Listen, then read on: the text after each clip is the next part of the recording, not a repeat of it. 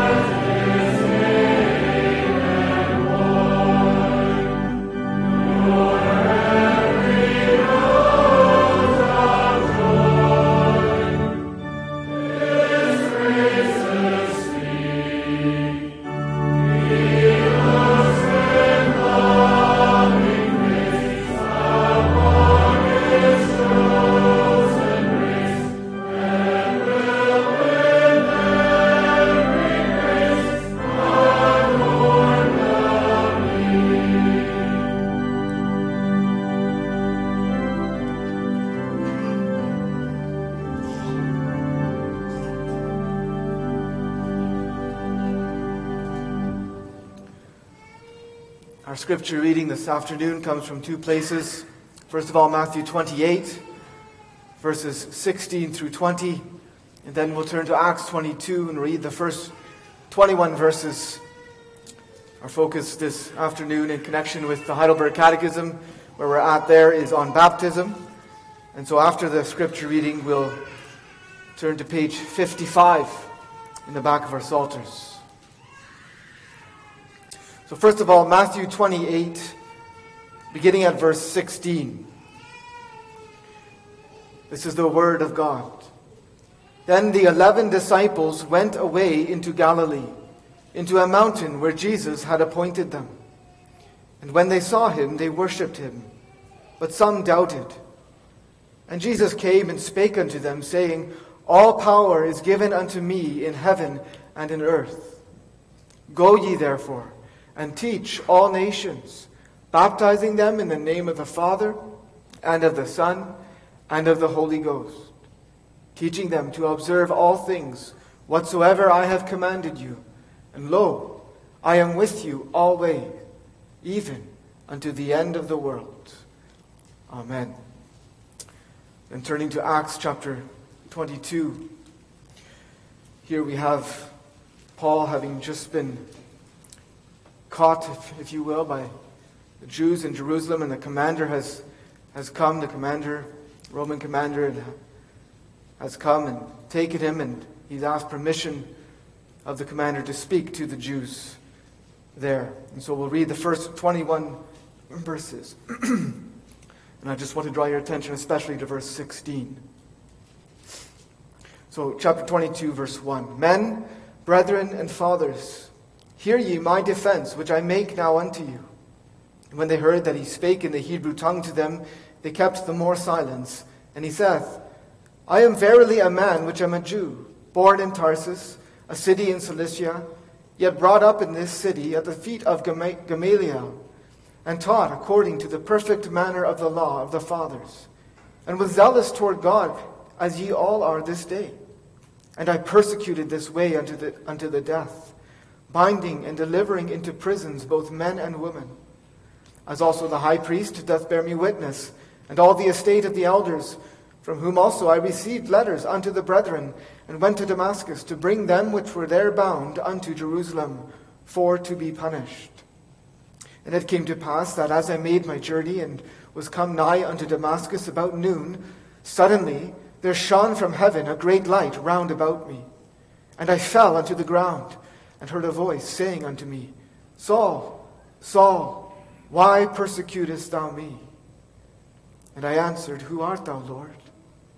And he said unto me, I am Jesus of Nazareth, whom thou persecutest. And they that were with me saw indeed the light, and were afraid, but they heard not the voice of him that spake to me. And I said, What shall I do, Lord?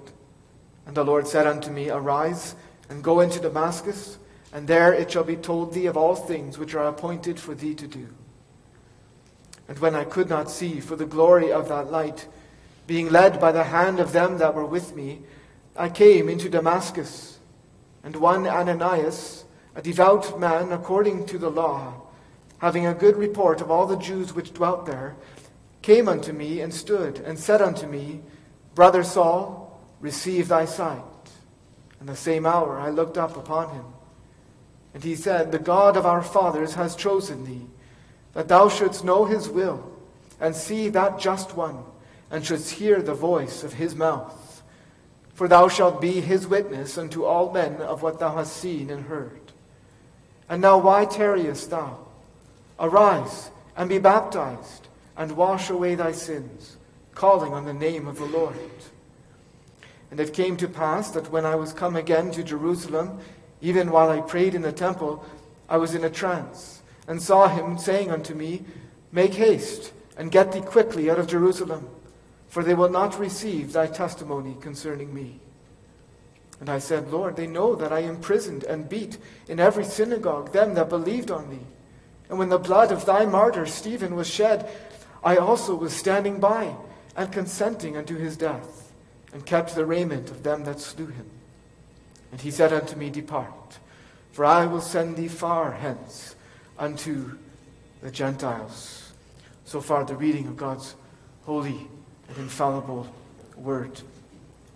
If you will now turn with me to the back of our Psalters, page 55. Page 55. We're going to read Lord's Day 26 and also part of Lord's Day 27, questions 72 and 73.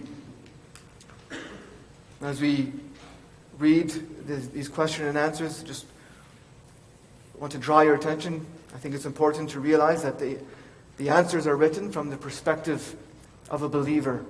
And so that can help clarify some confusion that might otherwise arise. So, question 69, Lord's Day 26. How are you admonished and assured by holy baptism that the one sacrifice of Christ upon the cross is of real advantage to you? Answer thus, that Christ appointed this external washing with water, adding thereto this promise, that I am as certainly washed by his blood and spirit from all the pollution of my soul, that is, from all my sins, as I am washed externally with water, by which the filthiness of the body is commonly washed away. Question 70. What is it to be washed with the blood and spirit of Christ? It is to receive of God the remission of sins freely, for the sake of Christ's blood, which he shed for us by his sacrifice upon the cross, and also to be renewed by the Holy Spirit, and sanctified to be members of Christ, that so we may more and more die unto sin, and lead holy and unblameable lives. Where has Christ promised us that he will as certainly wash us by his blood and spirit as we are washed with the water of baptism? In the institution of baptism, which is thus expressed, Go ye therefore and teach all nations, baptizing them in the name of the Father, and of the Son, and of the Holy Ghost. He that believes and is baptized shall be saved, but he that believes not shall be damned.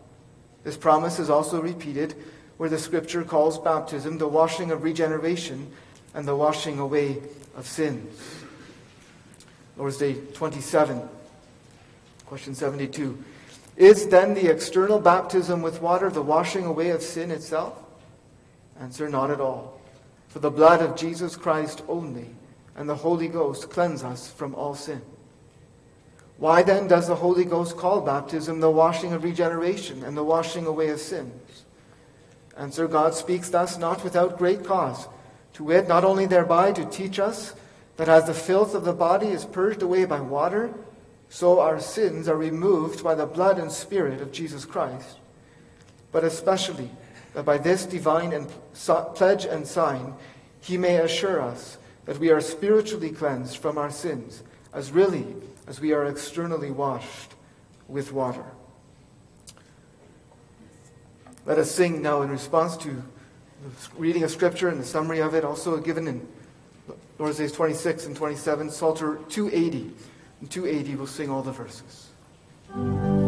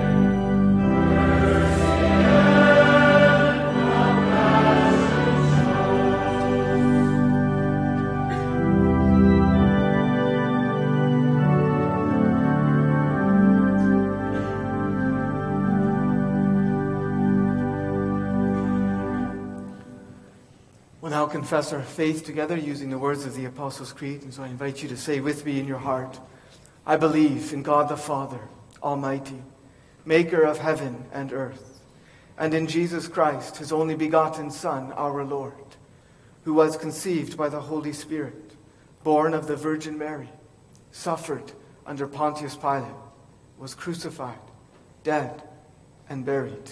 He descended into hell. The third day he rose again from the dead. He ascended into heaven and sits at the right hand of God the Father Almighty. From there he shall come to judge the living and the dead. I believe in the Holy Spirit. I believe in Holy Catholic or Universal Church, the communion of saints, the forgiveness of sins, the resurrection of the body, and the life everlasting. Amen. And I'll come before the Lord in prayer and ask for his blessing. A couple of announcements. First is that Pastor Tim Bergsma declined the call that he had received to Bowmanville United Reformed Church. And then, so remember him and give thanks that the Lord gave him clarity, and pray for blessing on him in his ministry in Chatham. Then we'll also remember Roy and Joanne Vindriston and their family, as Joanne's mom, Judith Overeem, it seems, is on her deathbed. And so we'll remember them in prayer. Let us pray. Lord our God, God of creation, God of providence, God of salvation, God of grace and God of glory, we come before you again this afternoon to seek your face, and we come not in our own name, but we come in the name of your own dear Son, the Lord Jesus Christ, by the Holy Spirit. And we come because, O Lord, you have revealed in your word that in and through Christ your throne is a throne of grace, where we may find help, where we may obtain mercy and find grace to help in time of need. And so, Lord, we come for that very reason, and we come encouraged then, even as we come humbly. We come to give thanks, O Lord, for your loving kindness and your mercies toward us. We just sang of the tender mercies of our God, of how though we oft have sinned against you, yet you show grace and mercy to us again and again, and you forgive us, and you cleanse us, and you wash us. And, O Lord, how many blessings you give us, not only spiritual blessings, but also physical and material blessings. We thank you for this day. We give thanks for the food and drink that we could enjoy. We give thanks for the clothing and the shelter that we may have. We give thanks for family. We give thanks for friends. We give thanks for church family, for the opportunity to talk together also this morning and talk together of the things of Christ, to encourage each other in the ways of the Lord. And Lord, we acknowledge that these are all blessings from your hand, given to us not because we are worthy, but all for the sake and in and through and because of our Lord and Savior Jesus Christ.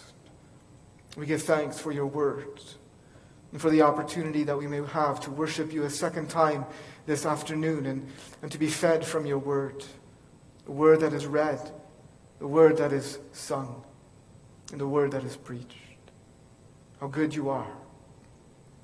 We've heard something of your care for us this morning, but who can tell, who can understand, who can comprehend the love of Christ, the depth and the length, and the width and the height of the love of Christ?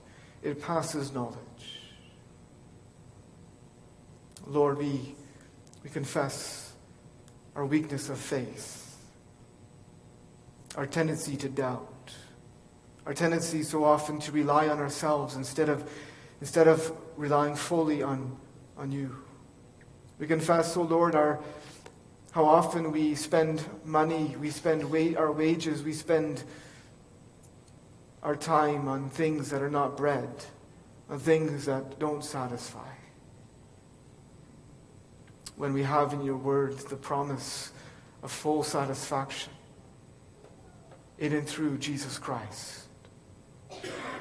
Oh Lord, you have given us so much, so many promises to work faith in our hearts, to encourage faith, to revive faith.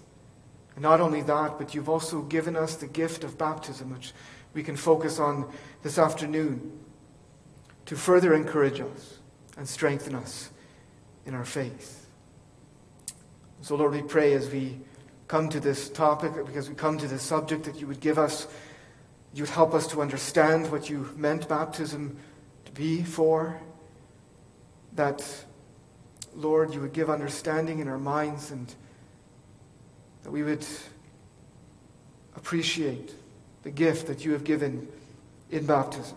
We confess, O Lord, that there is so much division in the Christian church even on this issue, on baptism, and we need your clarity.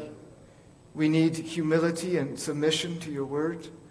We need the Spirit, your Holy Spirit, to enlighten our understanding.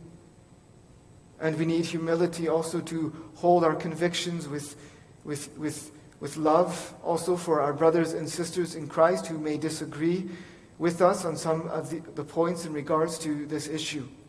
And so we pray for that. We pray for the firmness that we need to have for our convictions on your word, but also the love and the grace that we would show to those who differ and yet who hold to the gospel of Jesus Christ. Lord, we pray also, as we pray and intercede for the various needs, we pray for those in our congregation going through difficult times. And we think especially of Joanne and Roy and the family, as Joanne's mum seems to be on her deathbed in her last hours of this life. Father, we pray for her. We pray that you would be near to her and in her need, and that you would be her Savior and be her guide, even through death. And we pray for the family, that you would give them strength and comfort as they, humanly speaking, say their goodbyes, and in the coming days maybe, or who knows when, but may grieve and mourn. We pray for your comfort and your help also for them. We pray too, O Lord, for our brothers and sisters who are afflicted. We spoke about them this morning.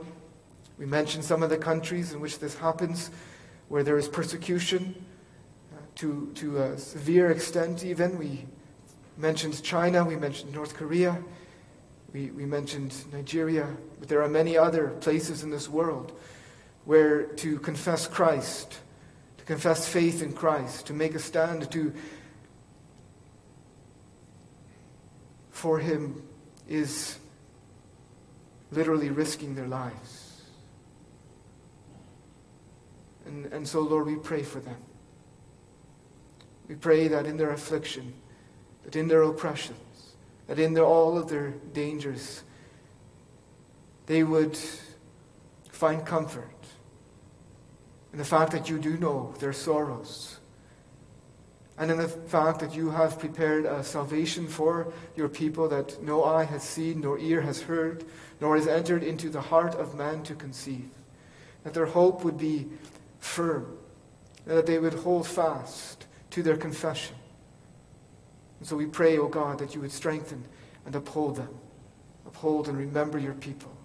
And grant, Lord, also relief too from the persecution. Lord, how long it can go on. They can be afflicted for year after year after year, and it can be discouraging and so hard. And so we pray for them, Lord, that even if it be your will, that the persecution would stop and cease. That they may have peace. And as we read of also in the book of Acts, that when your church had peace, they were edified. They were built up in the faith and strengthened. And so we pray for that. We pray, O God, for your Holy Spirit to be with them, to strengthen them. We pray for places in the world where there is war. We think of the situation in Israel and Gaza. We think of the situation that's been going on for a couple of years, even that we've maybe neglected to pray for as often as we should of, the situation in Russia and Ukraine. We pray for other places, O Lord, where there is war, where there is trouble in different ways, and we pray for your mercy upon this world, and we pray for your mercy also upon your people, O God, and for peace. We pray for wisdom, for leaders, We pray for justice for those who do evil. We pray especially that the gospel would be proclaimed throughout this world, and that people may be brought to Jesus Christ, because it is only in Jesus Christ that we can truly become united as we lose ourselves in him. And so we pray for the cause of the gospel. We pray for all missionaries as they bring your word and labor to translate it, or to proclaim it, or to support the spread of your word in different ways. We ask that you would bless it all for the extension of your kingdom, for the glory of your name, and for the conversion of sinners. Lord, we pray for more laborers. Also from among us, Lord, that the harvest is ripe, you have said in your word, and the laborers are few, and that is true also here in our area, in our country, in our nation. And we think of even our own denomination, how many pulpits are vacant. And there are other denominations too, O Lord, and how much need there is to go out into the world, into the community, and proclaim the gospel, that the gospel will be heard by people who've never heard, even in our own nation. And so we pray that you would call men, you would call, Lord, that they would go forth and that they would labor faithfully, and that many more would be brought into that feast that you have called sinners to. We pray, God, for in Thanksgiving that you inclined Pastor Tim Bergsma to stay in Chatham, Free Reformed Church, and we pray that you will continue then to bless his ministry, continue to confirm his decision, and bless him and his congregation. Be with the congregation in Bowmanville that received the news of decline, Lord. We pray that you would provide for them also a faithful servant after your own heart. And so we pray, O God, for your blessing on all of these things. We ask that you would also remember, as we have in the bulletin mentioned, our sister to Johan and also to Jenny, Lord, Corey Van Manen. We pray that you would remember her in Israel too, as she has decided to stay there. We pray for safety for her. And Lord, that you would protect her and bless the work that she does, that she might continue to be a blessing to those there who are in various needs. Lord, we ask now for your blessing, for your Spirit to be with us, and again to enlighten us, give us understanding, give us clarity in speaking and in hearing. Give us ears to hear, O Lord. We ask it in Jesus' name. Amen. You now have opportunity to give your gifts and tithes for the cause of God's church and kingdom, and then we'll sing Psalter 143, all the verses.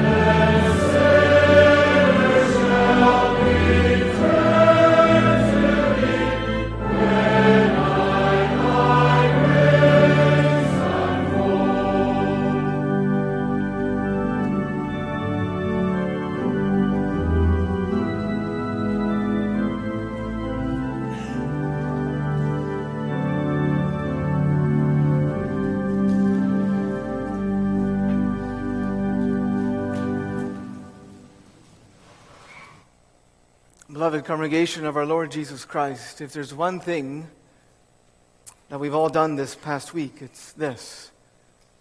We've gotten dirty. You've gotten dirty. I've gotten dirty. We've all gotten dirty. Also you children. You've gotten dirty too. That's why your mom or dad tells you to wash your hands. That's why we had baths or showers. It's because we get dirty and we need the dirt to be washed away. We've all gotten dirty. But that's not just true physically. It's also true spiritually. We've all gotten spiritually dirty this past week. What am I talking about? Do you know, children? I'm talking about sin. We've all sinned in different ways at different times. We've all gotten spiritually dirty. In fact, that is actually what we are left to ourselves. That's how we're conceived and born. We just confessed that together in the Psalter we sang based on Psalm 51. Behold, in evil I was formed, and I was born in sin. So the problem isn't just that we've gotten dirty. The problem is that by nature, we are dirty. And if we are to be righteous before God, if we are to be accepted by Him who is pure, who is holy, we all then need the dirt of our sins and our sinfulness to be washed away. But how is our sin washed away? How can we be made spiritually clean? How can we be spiritually washed? Well, God tells us in His Word, doesn't He? It's by the blood and the Spirit of Jesus Christ. That's the way our sins are washed away.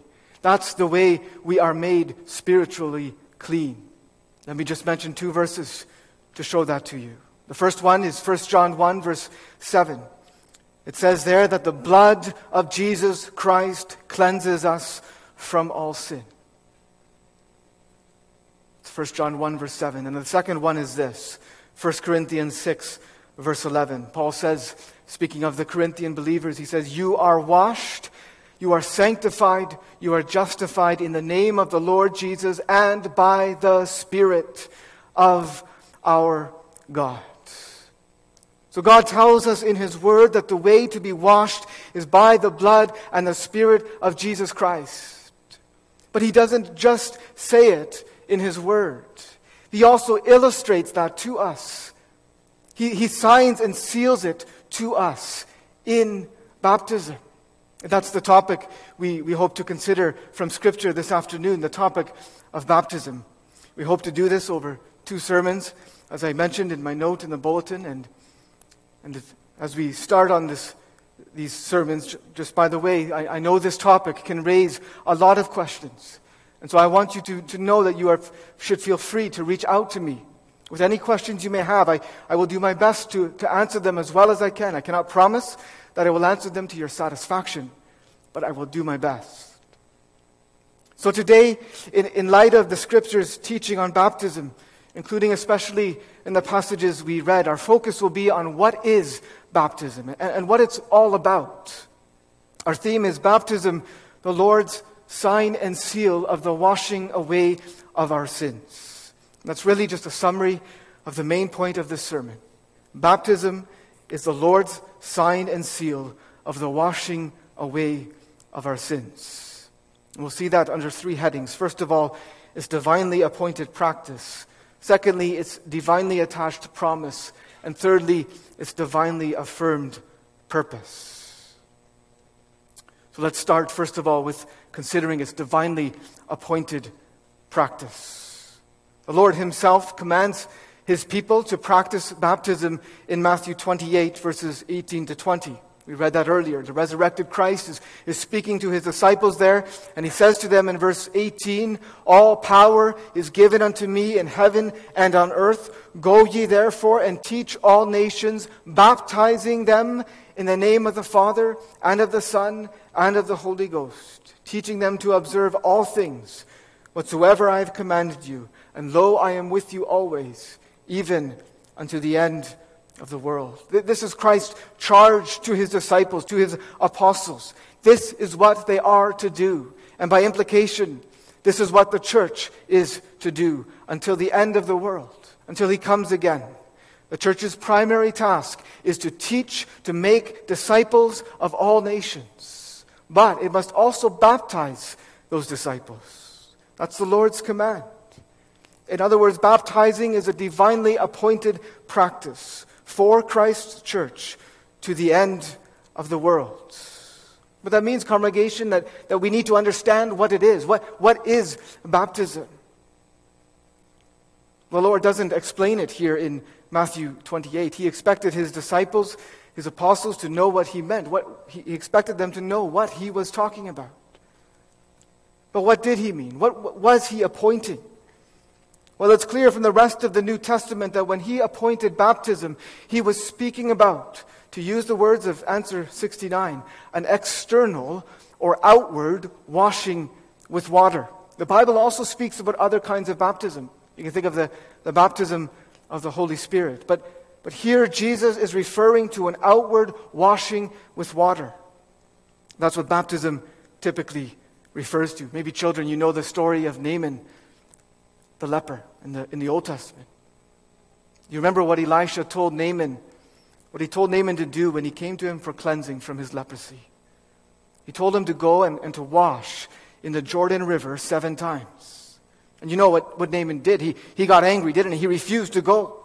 But eventually his servants, they convinced him to go and do it. And so he did. And the Bible says that he dipped himself 7 times in the Jordan, and he was healed. He was cleansed. But here's the point. In the Greek Old Testament, that word dipped, which is the Old Testament that many of the Jews in Jesus' day would have known, that word dipped is the word baptized. So Naaman baptized himself. And the Bible clearly presents that as doing what Elisha had told him to do, which was what? Go and wash. The point is, that's what baptizing most commonly referred to. It refers to an external or outward washing with water. We see that with John the Baptist in the first pages of Matthew. He baptized, meaning he washed people with water. That is what the Lord commands his church to do. He commands his church to make disciples of all nations, baptizing them, externally washing them with water in the name of the Father and of the Son and of the Holy Spirit. We know that because that's what the church did. They made Christian disciples by teaching and preaching Christ, and the Spirit blessing that preaching so that sinners were brought to faith in Jesus, and then they baptized them. They baptized those disciples. When the people who were convicted by Peter's sermon in Acts 2 asked what they should do at Pentecost, Peter said in verse 38, "Repent and be baptized, every one of you, in the name of Jesus Christ, for the remission of sins." And that's what happened. Verse 41 says that they that gladly received his word were baptized. That means they were washed with water. It doesn't speak about water specifically in Acts 2, but it's clear from other passages. For example, the Ethiopian eunuch in Acts 8. When Philip went up into his chariot and preached Jesus to him from Isaiah 53, what happened? The Ethiopian eunuch believed. And it says in verse 36 that as they were going on their way, as they were in this chariot and riding on the road, they came into a certain water, and the eunuch said, "See, here is water. What does hinder me to be baptized?" And Philip said, "If thou believest with all thine heart, thou mayest." And he answered and said, "I believe that Jesus Christ is the Son of God." And he commanded the chariot to stand still, and they went down both into the water, both Philip and the eunuch, and he baptized him. Philip washed the eunuch with water. Peter did the same thing in Acts 10, verses 47 to 48, when Cornelius and his family and friends believed the gospel and the Holy Spirit had fallen upon them. Verse 47 says that Peter said, "Can any man forbid water, that these should not be baptized, which have received the Holy Ghost as well as we?" And he commanded them to be baptized, to be washed with water in the name of the Lord. Why? Because Christ had commanded them to do that. Christ appointed this external washing with water for his church. So if there's no water, there's no baptism. Some of you may know that my grandfather, was a pastor. He apparently administered baptism to me when I was a baby, but at the time he was just starting, or maybe somewhat along the way, but he was getting Alzheimer's, and I'm told he actually forgot the water. My dad had to say to him, "Dad, you need to use the water. You need to put water on him. Otherwise I wouldn't have been really baptized." The point is, the water is important. When Christ appointed baptism, he appointed an outward washing with water. Now, some of you are hearing this and you're thinking, okay, what's new? Why make this a big point? Well, because even if we know this already, it's important to be reminded. It's important that we all, including our children with us here, they understand. It's important that they be clear, that we be clear that baptism is an outward washing with water, and it's a divinely appointed practice. That's why we do it. We don't do it because it's cute. We don't do it because it's tradition. We don't do it because we think it's a good idea. We don't even do it because the church tells us to do it. We do it because the Lord Jesus Christ himself, who is the King of his church, told us to do it. That's why we sometimes call it holy baptism. Not because the water itself is somehow holy or special, it's just plain ordinary water. But we call it holy baptism because Christ has appointed this external washing with water for his church. Okay, but what's the point? What's it all about? Well, that brings us to our second heading, baptism's divinely attached promise. See, Christ didn't just appoint this outward washing with water as a sort of meaningless, empty ritual, but he attached a promise to it. What is that promise? It's the promise of the washing away of our sins. Now, that's not clearly, explicitly said in Matthew 28, although it is implied. But there are other passages that make this more clear. In Question and Answer 71 refers to some of them. You can think of Mark 16, verse 16, where Jesus says, "He who believes and is baptized shall be saved." Christ adds a promise to baptism here, a promise of salvation, which, as we sang from Psalm 51, also it's washing away of sins, and baptism, they really amount to the washing away of the sins and salvation really amount to the same thing. And in Acts 2, verse 38, Peter says something similar. "Repent and be baptized, every one of you, in the name of Jesus Christ, for or into the remission or forgiveness of sins." Do you see it? There's a promise attached to baptism. The promise of the forgiveness, of the washing away of sins. Christ adds, he attaches this promise to baptism, not apart from believing, not apart from repentance, but nevertheless a promise, the promise of salvation, of forgiveness, of the washing away of our sins. That's why Ananias told Paul in Acts 22:16, after he had been just converted on the road to Damascus, Ananias said to him, "Arise and be baptized and wash away thy sins." He connects them, you see. Why? Because Christ has attached the promise of the washing away of our sins to baptism, to this outward washing with water. And that's why when question 69 asks the believer, "How are you admonished and assured by holy baptism that the one sacrifice of Christ is of real advantage to you?" The believer answers thus, that Christ appointed this external, this outward washing with water, adding thereto this promise, that I am as certainly washed by his blood and spirit from all the pollution of my soul, that is, from all my sins, as I am washed externally with water, by which the filthiness of the body is commonly washed away. So what does that mean? It means that when someone is baptized, they're not just externally, outwardly washed with water, they are given a promise. A promise of the washing away of all their sins. And again, that's not apart from repentance and faith. But the point is, that's what baptism is primarily all about. Even the fact that baptism refers to washing with water, points to that, because water is used for washing. And the Bible constantly and over again uses that image of washing to speak about our salvation, our inward cleansing from sin. So Christ in His Word has attached to baptism the promise of the washing away of our sins. And that's why, congregation, baptism is such a precious and great gift. Think about it. Think with me about what a glorious promise this is. The promise of the washing away of our sins. It's a promise of free and full forgiveness through Jesus Christ.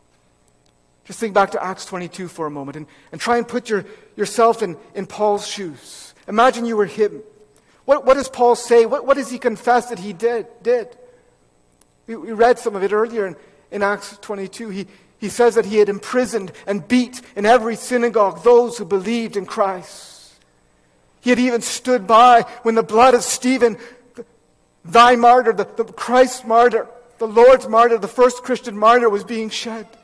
He had consented to his death. He had helped to murder him by holding the coats of those who were stoning him.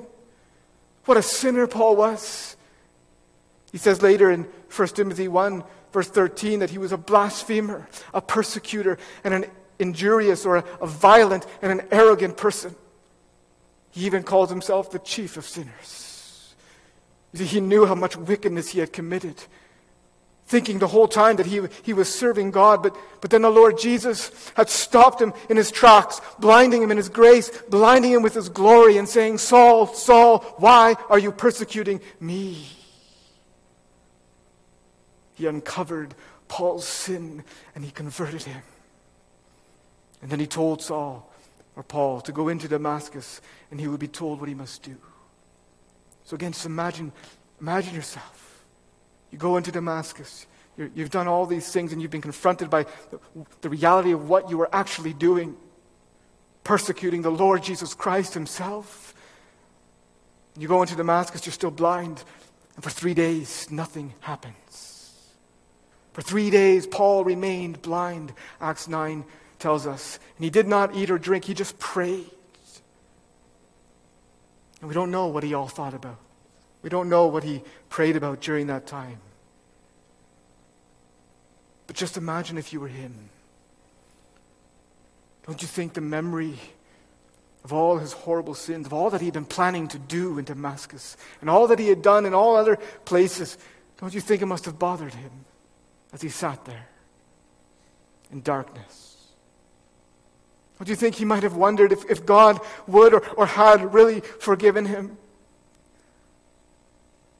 His sin ever before him, as we sang.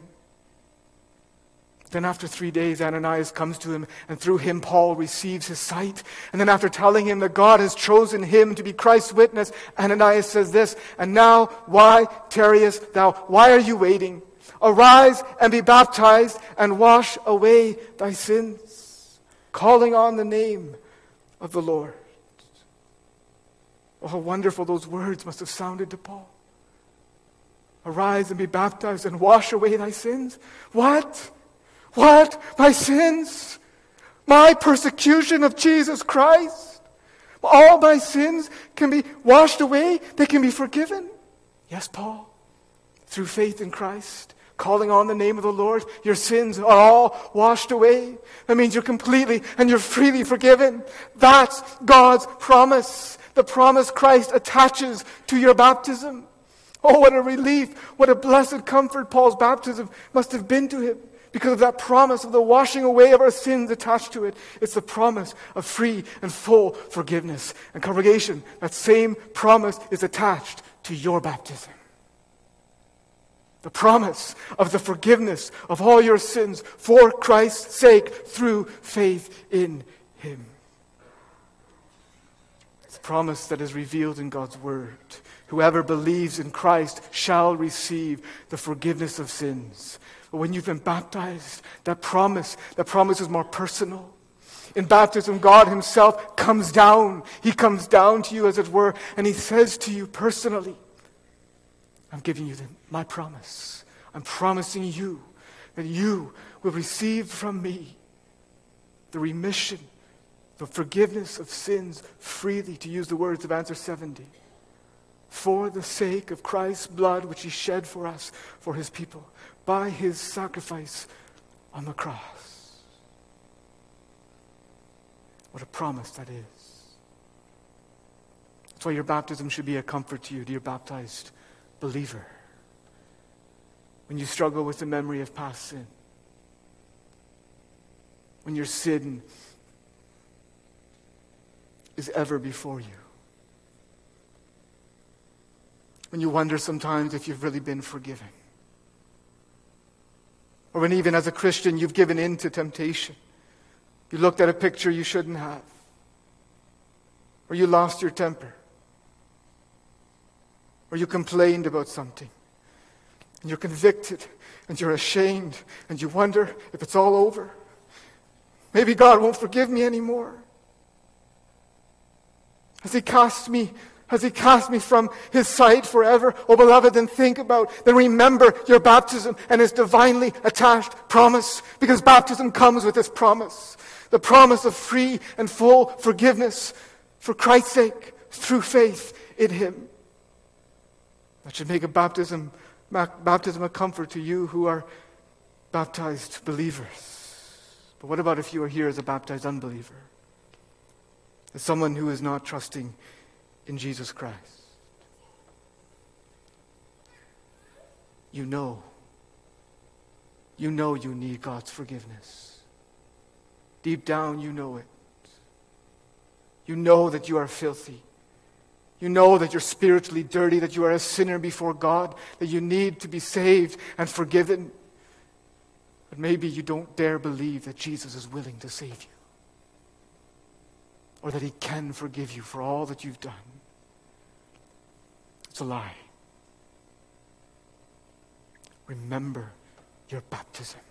Christ has given you his promise that through faith in him you shall be saved. You shall be forgiven. He's not only revealed that promise in his word generally to all who hear the gospel, he's attached it to your baptism. He's addressed it to you personally, and he never breaks his promise. Well, then let your baptism be an encouragement to turn to Jesus Christ in repentance and faith, to come to him pleading that promise of forgiveness, and to cast yourself on him. He will keep his promise. He will wash your sins away. He will forgive all of them, even the ones you think he can't or he won't.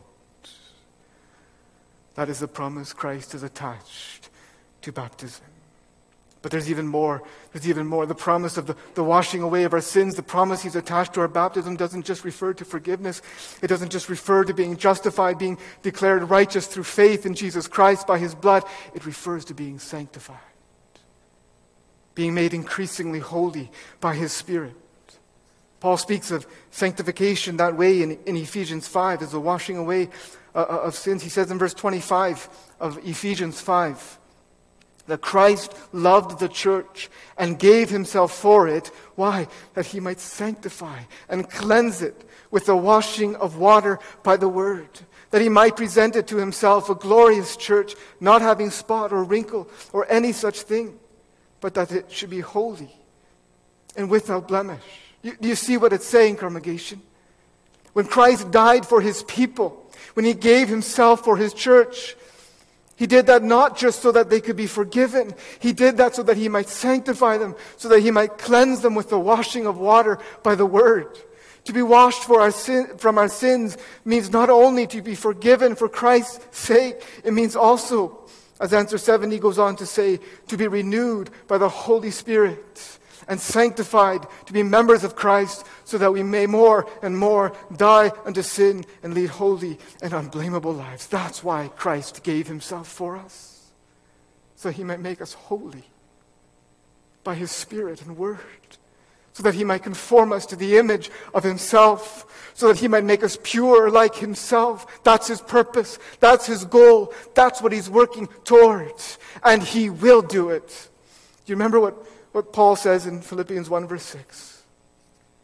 He who began a good work in you will what?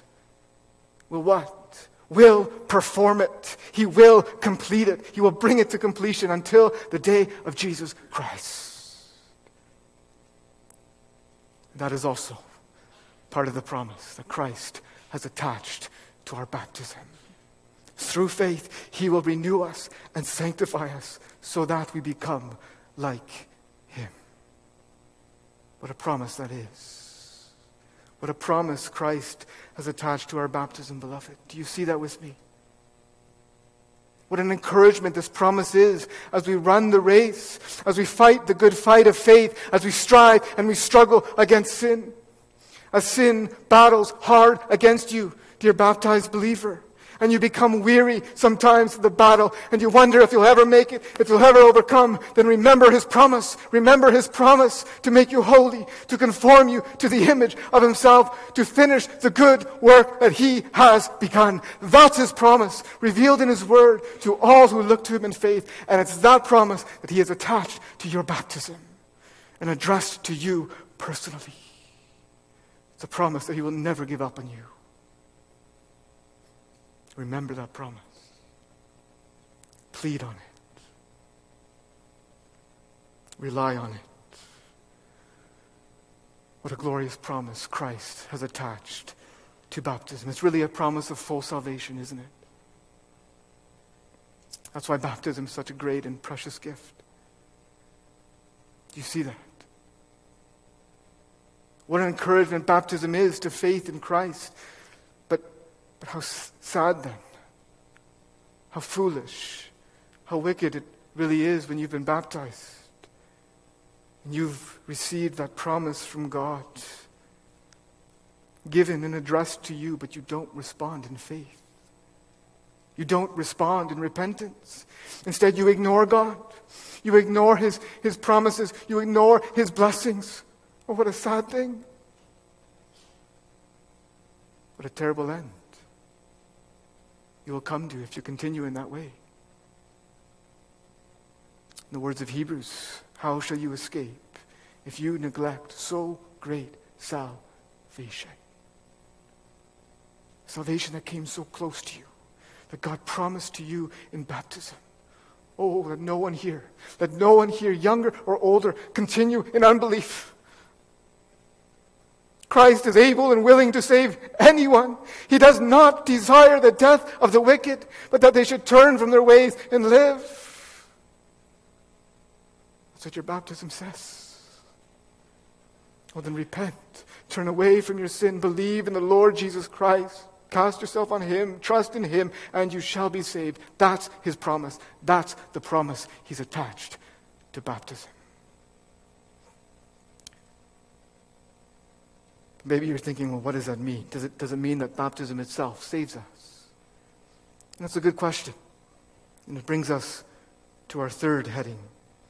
Our theme, remember, is baptism, the Lord's sign and seal of the washing away of our sins. We've seen its divinely attached practice, or appointed practice, and its divinely attached promise. But now we want to consider its divinely affirmed purpose. What is the purpose of baptism? Does the promise that Christ has attached to baptism, the promise of the washing away of our sins, mean that baptism itself saves us? In the Bible, it can sometimes sound like that's what it means. You take Acts 22, which we read earlier again. Ananias commands Paul to be baptized and wash away his sins. So does that mean then baptism is actually the washing away of sin? So question 72 asks, is the outward external baptism with water the washing away of sin itself? And beloved, the Catechism gives a clear biblical answer to that question. Not at all. For the blood of Jesus Christ only and the Holy Spirit cleanse us from all sin. The Bible is crystal clear on that point. If you don't yet see that, then please reach out to me and I'll try to help you to see it. What does that mean then? It means that baptism cannot and does not save us. It doesn't. We have a clear biblical example of that in Acts 8 with Simon the sorcerer. The Bible says that he believed and was baptized. But then when he tried to buy the power of Peter and John, when he tried to buy the power to give the Holy Spirit, Peter told him his heart wasn't right in the sight of God. His faith was not real. He wasn't truly saved. Baptism doesn't save us. But then why does Acts 22 verse 16 and some other passages make it sound like it does?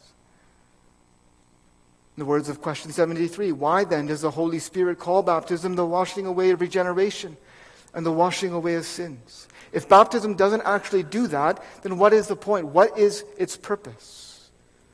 Well, this really goes back to last week. What are the sacraments? What are the sacraments? They are signs and seals appointed by God. Do you remember, children, what signs and seals are? A sign is like an illustration. It's a picture to help us better understand something. It's like an illustration in a book. I mentioned that last week. It helps you to understand what the words are saying. That's what baptism does. It illustrates, it pictures for us what God means by His promise in His Word to wash away our sins. When you see someone being baptized with water, it's a picture. It's an outward sign of the inward washing away of our sins by Christ's blood and Spirit. The washing away of our sins that God has promised to all who believe in Him. But what is a seal then? Remember what a seal does. It confirms something to be real, to be true, to be trustworthy. Like a government seal that's stamped on a birth certificate. That seal confirms the birth certificate is true. It's not forged. It's trustworthy. And that's what baptism is to God's promise of the washing away of our sins. It's like a seal that's stamped on to that promise. It tells you His promise is true. It's real, it's trustworthy. It assures you that you can bank on that promise. It's 100% reliable. And that is the purpose, congregation, of baptism, to be a sign and seal of the washing away of our sins. It really has the same purpose as circumcision did in the Old Testament. What was the primary purpose of circumcision? Of the cutting off of the male's foreskin. Well, Paul speaks about it in Romans 4, verse 11. In Romans 4, Paul's reinforcing his point that we are justified, we are declared righteous by faith and not by works. And he uses a circumcision of Abraham as proof. Why? Because Abraham was circumcised after he believed and was declared righteous before God. Right? So he's making the point. Circumcision didn't save Abraham. It was through faith that he was saved. But what was the purpose of circumcision then? Romans 4 verse 11. Abraham received the sign of circumcision, a seal of the righteousness of the faith which he had, yet being uncircumcised. In other words, the purpose of circumcision was not to save, but to act as the sign and seal of the righteousness that God gives, that He imputes, He accounts to every believer. That was the purpose of Abraham's circumcision, and just by the way, that was the purpose of every Israelite circumcision, including the circumcision of those who were only 8 days old, and even the circumcision of those who did not ever believe. Baptism is essentially the sign and seal of the exact same thing. There is no essential difference between being justified and declared righteous before God and having our sins washed away and forgiven. It amounts to the same thing. And so whether you think Colossians 2 teaches that baptism actually replaces circumcision or not, Romans 4 clearly shows us that New Testament baptism and Old Testament circumcision have the same primary purpose or function: to sign and seal the washing away of our sins. The righteousness that God gives to all who believe. But why then does the Bible sometimes seem to identify baptism with the actual washing away of sin? Well, for one thing, it stresses the importance of baptism, doesn't it? It's not necessary for salvation, but it is important. We shouldn't carelessly neglect or delay it. But it also speaks that way to underscore for us, as question and answer 73 speak about, to underscore for us, to teach us, to remind us that the way of cleansing from our sin is found outside of ourselves, in the blood and in the Spirit of Christ, just like the way to be washed, to be cleansed from outward dirt is outside of yourself by the water that you are washed with. And it speaks that way especially to assure you, dear believer, of the reality of your salvation through faith. Even when you don't feel like it, you don't feel saved. Through faith in Christ, you really, truly are cleansed from your sins as surely as you are outwardly washed with water. Baptism is, the reason the Bible speaks that way is to make that point that it's a sign and the seal of baptism. That's why the Bible speaks of it as a washing away of sins. You know, we do the same thing. I know this is maybe somewhat of an outdated example. We don't use checks very often, but when you give somebody a check and the person receives the check, he thinks he's got say it's a check for $100. He says, I've got $100. Well, yeah, he has the check, but he doesn't have the $100 yet. But it's a sign and the seal of the $100. And if he goes to the bank and he gives it to the bank and he cashes it or he puts it in the bank, then the $100 is his. You see, that's what baptism is saying. We have the sign and the seal of salvation, of the washing away of our sins. But we're called then to go to the bank with it, to go to Christ with His promise. And say, Lord, save me. The divinely affirmed purpose of baptism is not to save us, it's to teach and to assure us of the cleansing we have through faith in Christ. The Lord affirms it. He affirms it, as I mentioned, by showing us through the account of Simon the sorcerer that baptism doesn't save us. We're saved, our sins are washed away only by the blood and Spirit of Christ. And yet He tells us that baptism is so closely tied to the washing away of our sins. And by telling us that, He's affirming that the purpose of baptism is to sign and seal that washing away of our sins that we have in Christ through faith in Him. Do you see what a great gift baptism is? Let us then make use of it, congregation. All our life long, especially in the time of temptation. It's not that we put our trust in the sacrament, in the water. No, it's that we put our trust in the Word that is already revealed, but has been attached to our baptism. Let us make use of it all of our life long, especially in the time of temptation and when we see baptism being administered to others. The Westminster Larger Catechism is so helpful here. I'm just going to paraphrase it, but it talks about improving our baptism. How do we improve our baptism? And it says we don't do that nearly as often as we should. But how do we do it? Well, just to paraphrase, just to bring out a few things, let us be thankful to God. Let us be thankful to God for our baptism and for the great promise that He has attached to it, the washing away of our sins that it signs and seals. Let us heed and submit to its call and encouragement to rest on Christ and on Him alone for all of our salvation. Let us humble ourselves too for all of our sins and our unbelief in spite of our baptism. And let us magnify God for all of His grace and His mercy and His tenderness toward us. And let us use it to grow, use our baptism to grow in humble assurance of our salvation. Yes, let's use it to persevere in faith and in holiness and in love. Also in this new week, let us make use of our baptism. It's the Lord's sign and seal of the washing away of our sins. Amen. Let us pray.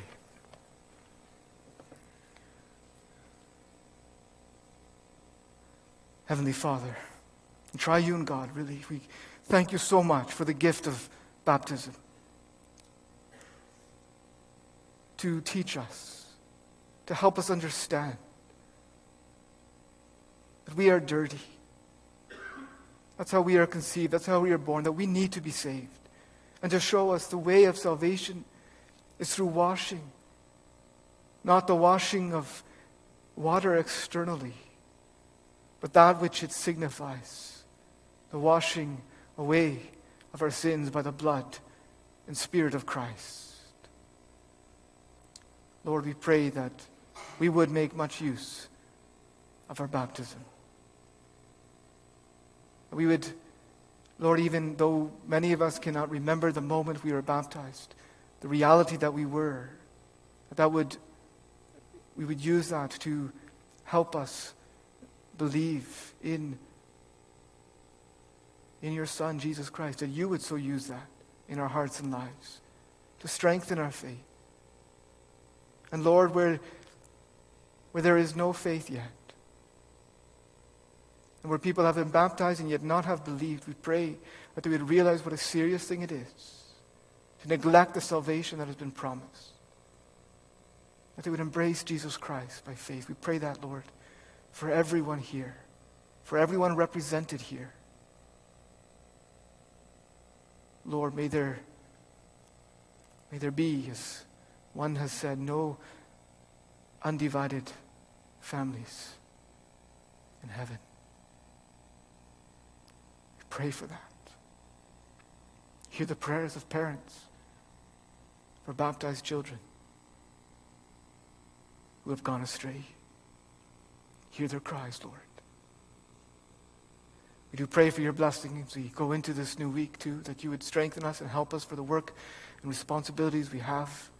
We also wish to give thanks, O Lord, for the launch of Safe Families, as it has now launched and is beginning the work of caring for children in need and helping families in our community. We pray that you bless that good work and bless all those here involved in that work.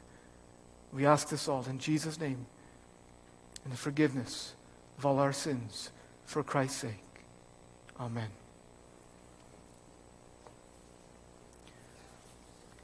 Let's sing in praise to God, Psalter 170, all the verses. Yeah.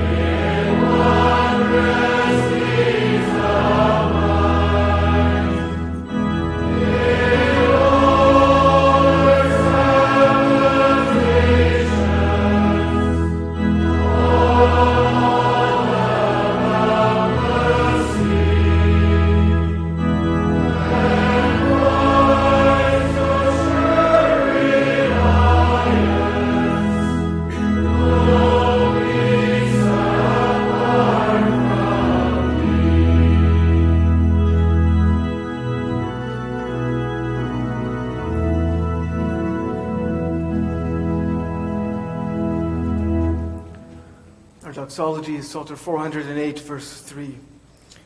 Receive now the blessing of the Lord and go to your homes in peace. The Lord bless you and keep you.